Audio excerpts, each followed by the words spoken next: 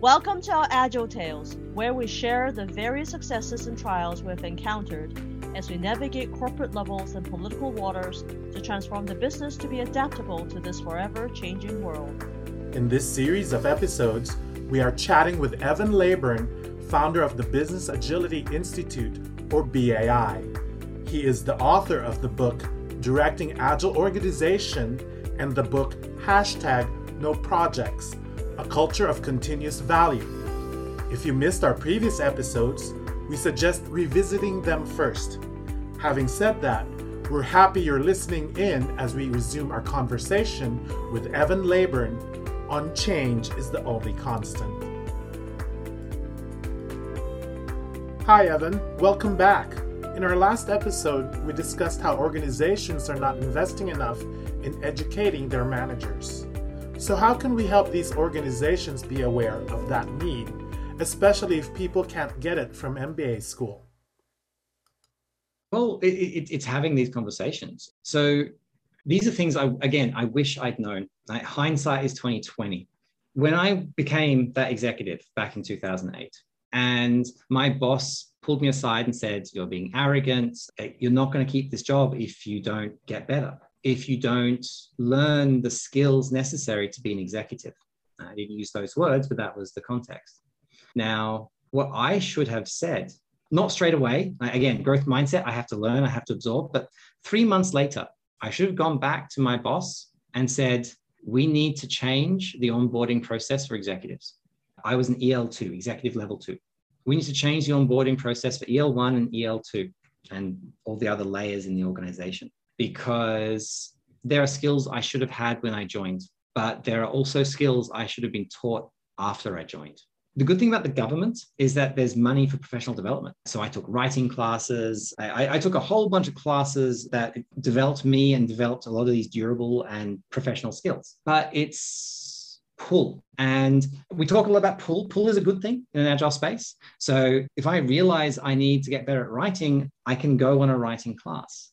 But the problem is, if you don't know what you don't know, you can't pull. There's got to be some standard level of awareness and inspiration and culture building, if nothing else, for managers and executives. And that's not just the 2 days they join. An onboarding process isn't a week long. Onboarding is the first 2 years. Onboarding might actually turn into offboarding because most people don't last more than 2 years. But the assumption that I know everything to do my job the minute I start, or even within a week or 2 weeks or a month of starting, is ridiculous. You're not really proficient in that organizational context for a year or two. And so that onboarding process, again, and the education and the learning and the culture building and the mindset building needs to be commensurate to that time. And I should have, again, hindsight, I should have been able to go to my boss and say, "We need to change how people like me are onboarded, so that even if they have the skills that they're meant to when they join, we can develop them and enhance them." Now, that's what you've got to do. Right? That's what everyone who's listening has to be able to do. If you're in a leadership role, you need to look at how new leaders are brought into the organization. And I guarantee you, for most of your organizations, it is half-assed at best, zero-assed probably for half of you. And for those individuals who aren't leaders, that's your personal journey. You need to develop that yourself so that you can show what good looks like. So when you walk into that interview, when you're going for that executive level role, you can say, "I have spent the last 2 years developing these skills and these behaviors. That is what makes me a good leader. That's what makes me a good manager." And so the interviewer compares you to that confident middle-aged white man who's very proudly sitting there going, "Yeah, I did this, I saved $1 million, I whatever crap that they're saying." And they look at you and they say, that is someone who's deliberate. That is someone who is going to keep growing as a leader, versus that confident middle-aged white man who is probably, and like I was, fixed mindset. That confidence becomes arrogance so easily. And again, that was my flaw. That was my mistake. So you got to look at, and if you're not a manager yet, but you can show those interview panels just what someone coming into this space should have, then people are going to start comparing the other applicants to you. And they're going to go, well, why don't we have more people like that? And it's subversive, it's slow, and it's not foolproof. Those competent people are still going to get hired. But the more people have these kind of conversations, then slowly and over time, that cultural, almost generational shift will occur. And that is where the value lies. You talk about the behaviors and the skills that they need. So I believe the skills are the durable skills that you have already talked about. And to be fair, also the professional skills. So I don't talk about them much because, let's face it, I got the job as Director of Business Intelligence because I was good at business intelligence and I was confident. If I had all the durable skills but didn't have any knowledge of business intelligence, I still probably shouldn't have got the job. But I don't talk much about that because that's the default. Generally, that's the upper bound of the skill set that we're looking for. So I want to build on top of that. So it's not just durable skills, it's all of them. So I just want to correct that. Brilliant. Then the next question then is for behaviors. So what kind of behaviors are you referring to that they need?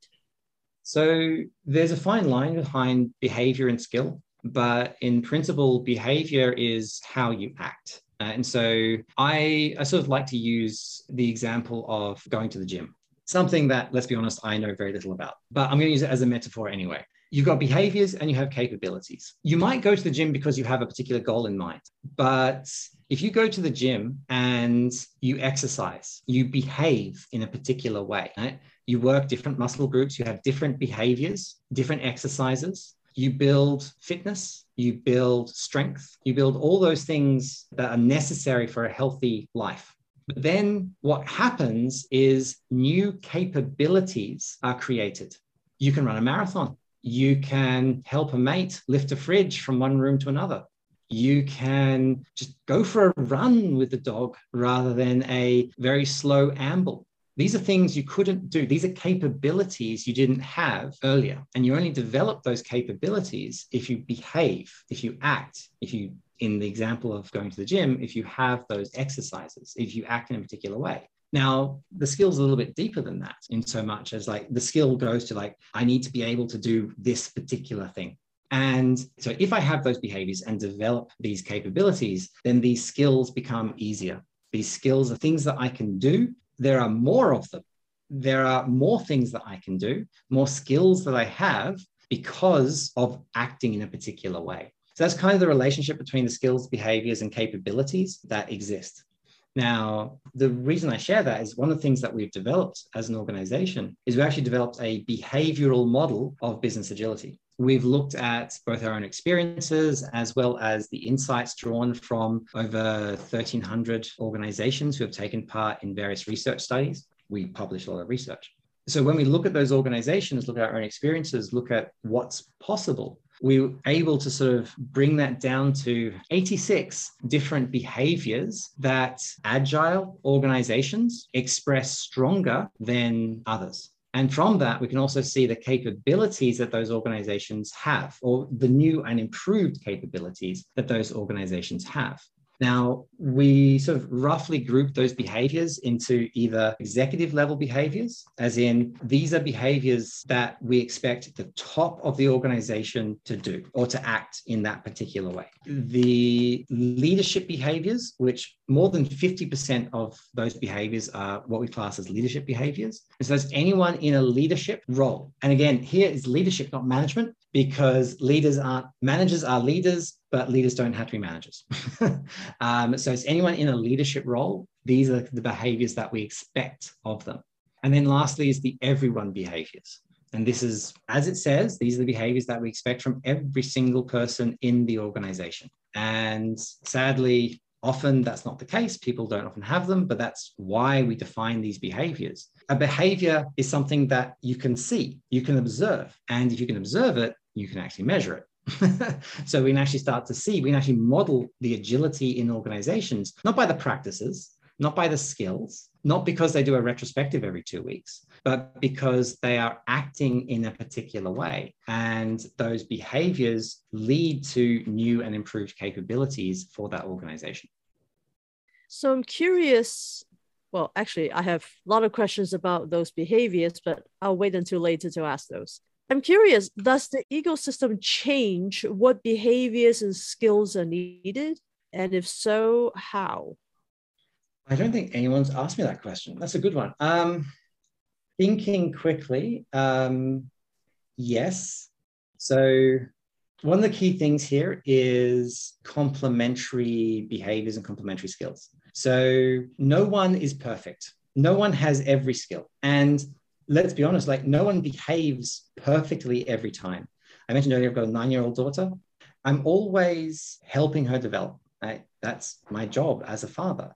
And it's not so much about her skills. The school will teach her the skills. My job is to teach her the behaviors. But I also recognize that she's 9 and that some behaviors, she will act in a particular way today, and then tomorrow she won't. Not because she doesn't know the behaviors, but because the context in which we're operating has changed. She's tired, she's frustrated, it's a hot day, she's had a bad day at school, whatever it is. And so, again, these are different behaviors to business agility behaviors. I'm not teaching her business agility behaviors yet. But these behaviors, I don't expect perfection from her. I expect her to keep trying. I expect her to keep growing and developing, but I don't expect perfection. And the same is true of me. There's an article or a video, I'm trying to remember where I saw it. It talks about being above the line and below the line. And above the line is things like growth mindset, asking, open to feedback, open to challenge. Below the line is fixed mindset, closed. You don't have the resilience to be challenged. And as a leader, as a manager of an organization and a leader of a community, there are days when I'm below the line where I don't have the resilience. I can't behave in the ways that I hold myself to.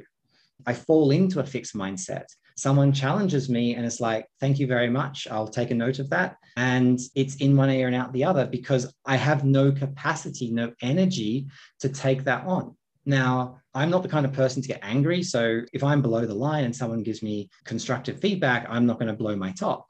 Some people do. Some people, like when they're below the line, their emotional resilience reserves are gone. And so there's that explosion of anger and frustration, not at you, right? Well, at you, but not solely because of you, but just you were the last straw. You were they've been below the line for a while and things built up and now, bam, we're out. Now, obviously in a professional setting, that's not appropriate in most cultures. And so we need to learn how to act when we're below the line. We need to recognize when we're below the line. So one of the things that I do with my peers in the Institute is if I realize I'm like that, I will literally tell them, hey, look, I'm below the line. I can't take feedback today. Make a note of it, put it on a sticky note. Give me a day, give me 2 days. Let me unwind and decompress and just build my reserves, build my resilience back. And then let's have a conversation. It's important to realize that. Now, the reason I share this is that your question is, does everyone need every behavior? No, not every behavior, not all the time, because it's impossible. Even if I'm the best agilist in the world, even if I express every behavior, all of the 86 behaviors, there are days when I can't. So even if I could, it's still not all the time. So what we need is coverage. We need to know what those behaviors are. We need to know what we're striving for, but we also need peers who can pick up the slack, peers who have the skills that you're missing, who can support you in your gaps and who you can support in their gaps. And you need the trust and, to go to the point earlier, the psychological safety to be able to go, hey, mate, I need you to fill this space in for me because I can't do this. No one needs to be perfect. No one needs every behavior all the time. But an organization needs every behavior. An organization needs every skill. It just doesn't all have to be the same person. We are human after all, right? That's it. So let's go back to learning and training. How do you convince founders and CEOs that they possibly need to learn because they're bad managers and makes it a bad behavior? That is a hard question. I was lucky because it was my boss who told me that I was being arrogant, that I needed to learn. So it was literally his job to tell me that. And this is government, so there's no agility in this. We're talking like annual plan on a pages.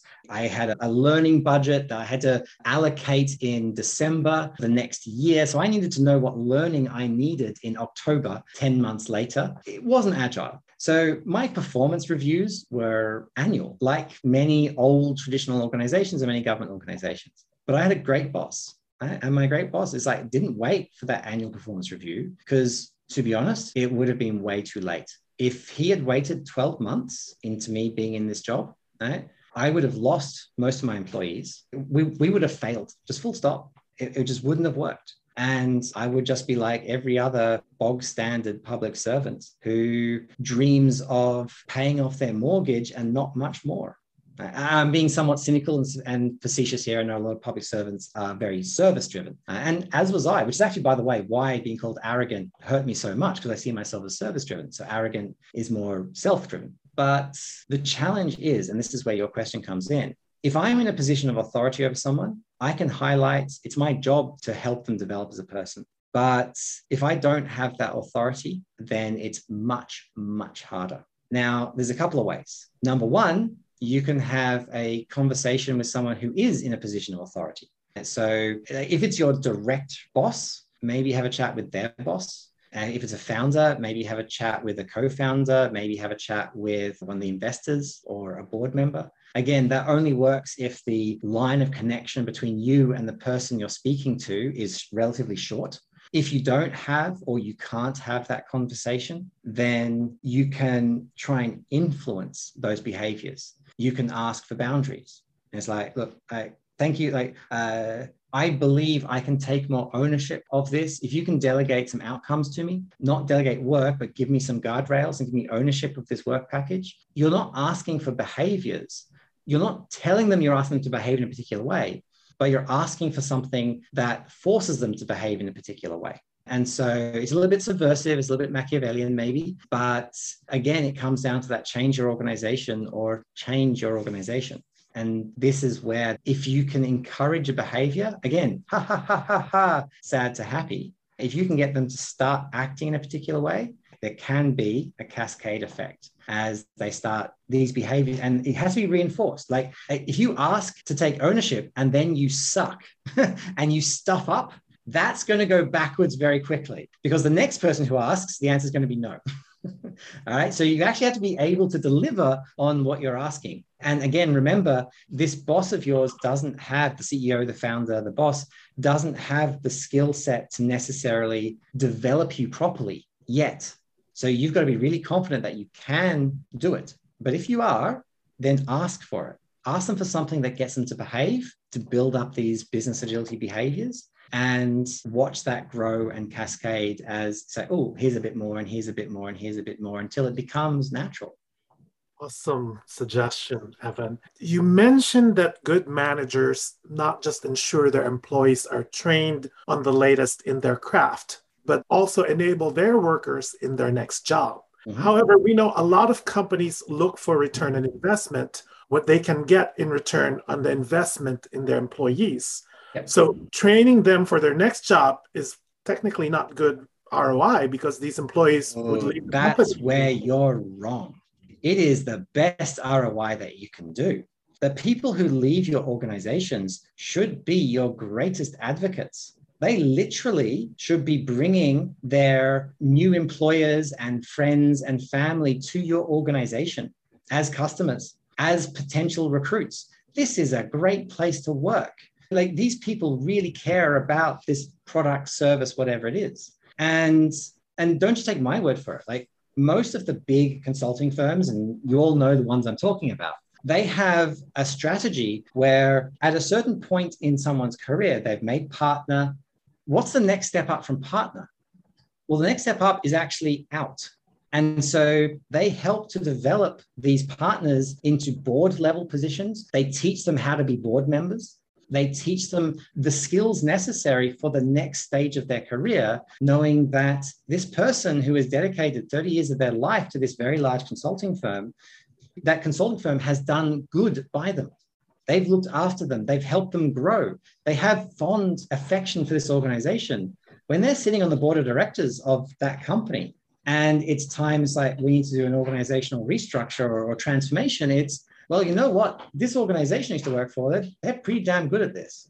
So investing in someone's next job is one of the best parts of ROI that you can do for an organization. Now, it's indirect ROI, and this is where many traditional organizations fall apart because the R isn't in the same bucket as the I. And often the way that financial systems work in organizations, you need that alignment, right? So yeah, sure, that's different. But when we're looking at an organization as a system, that ROI is like absolutely, it can be, you can make bank. There we go. Since we're talking about ROI, how should the performance metric change now for managers? What should the performance metrics be? And how would you recommend we encourage the right behaviors? How should they be rewarded or recognized? As you know, people are rewarded for what they do, and all rewards and recognition can be gained. Yes. So some great quotes. If you give someone a measurable target, they will destroy the company in order to achieve it. That's Deming. We're going back again to the 80s. Sally Alata, who runs a company called Agility Health, says, if you use a metric to reward or incentivize, I think it is, you will never see the truth again. But at the same time, there's another quote. You get the behavior that you measure. All of these are true. Right? All of these little aphorisms have that kernel of truth. So this isn't just about measuring managers. This is just measuring people in organizations in general. So measures, metrics, KPIs, OKRs have to be designed to elicit the behavior that you want, because there's always the law of unintended consequences. Whatever you measure, you'll optimize for that and you'll sub-optimize for something else. And there will be unintended consequences. So those measures have to be deliberately designed for the behaviors that you want. They also have to be deliberately designed for the behaviors that you don't want. Because that too often, it's like you look at a corporate scorecard. I guarantee you 90% of the measures on that are financial. There's probably one employee engagement measure, but you know what? No one ever gets fired if they don't make that measure. They get fired if they don't hit the widget sales for the quarter. So the measure doesn't count, or is not given the same weighting. And so mature agile organizations design their measures to encourage the behaviors that they want and deliberately looking at the unintended consequences that might emerge from those measures. Now, I'm going to shift to the second part of what you said, which is about rewards and incentives. One of our very first research papers was actually called What Moves You? It was a literature review of the papers and the studies on motivation, incentive, and reward. Reward being an after thing, incentive being a before thing, and motivation being the driver. So there's a couple of key points. And I could spend 2 hours just talking about this topic, so I'll keep it very, very short. So number one, motivation is intrinsic. It's internal. You cannot motivate somebody. What you can do is align their motivations. So there's a few of these, but there's a psychometric model called the 16 Basic Desires done by Professor Stephen Rees. And it articulates the 16 core motivations of every human. Now, different people have them in different strengths: power, status, family, romance, food. For reference, food was in my top 5. Physical activity was number 16 for me. So therein lies part of my problem. Oh, money isn't a motivator. What you can do with money is. So one of the things that when it comes to from a business standpoint, if you can create different incentives and rewards that trigger different internal motivations for people, and you get a decent coverage, you're able to basically align an organization and motivate an organization. So the famous example, like Google's 5-star chefs and whatever else, cooking all the food and all that kind of stuff. I don't know if they still do that, but it was definitely the big thing. Now, that works really well for people who are motivated by food. Now, if I'm not motivated by food, give me a cheap burrito or give me a 5-star gourmet pizza with fig and whatever else. It won't make a difference to me and my performance what kind of food you give me. Now, I, however, The person who isn't motivated by food, which actually isn't me, they have other motivations. Maybe they're motivated by family. So you give employees a family day or 2 or 3 family days a year. It's days they can take off with no approval necessary. You don't have to justify. It's like, I'm going to spend today with my family. Done. That's all you got to say. If my motivation is family, then that's a damn good organization for me to work for. Now, remember, there are 16 of these. Now, some of them aren't work appropriate, like romance. I really wouldn't recommend organizations build corporate incentives around motivating for romance. But out of the 16, there are plenty which are work safe. So if you design a broad spectrum set of incentives and rewards aligned to 5, 6, 7 of these intrinsic motivations, then you're going to capture most people. So the other thing that the research says is that money is not a motivator. There is very little evidence, there is in fact no evidence, that a bonus, a financial bonus, actually creates greater performance, outcome, output, throughput, whatever measure you want. So your annual bonus does nothing to actually improve or to incentivize the organization.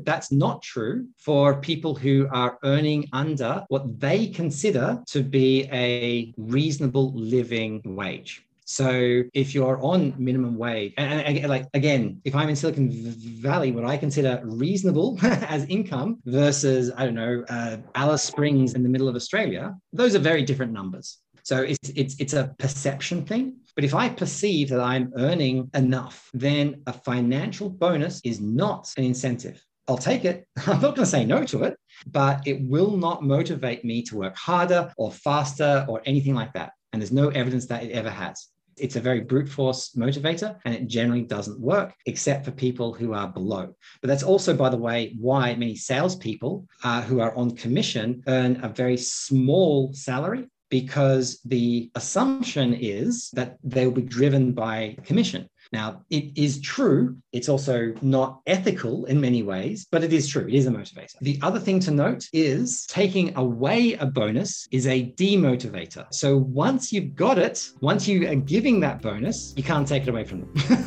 because it becomes a demotivator. And that is a problem. And that's the catch-22 for organizations that are trying to evolve, especially established organizations. Like a new startup can do it right from the beginning, but an established organizations, you can't take it away. So good luck with that one. That's it for our episode. Thank you for spending some time with us. Please join us next time as we continue our conversation with Evan Leyburn on Change is the Only Constant. Thank you so much for listening to our Agile Tales. Feel free to ping us on ouragiletales.com.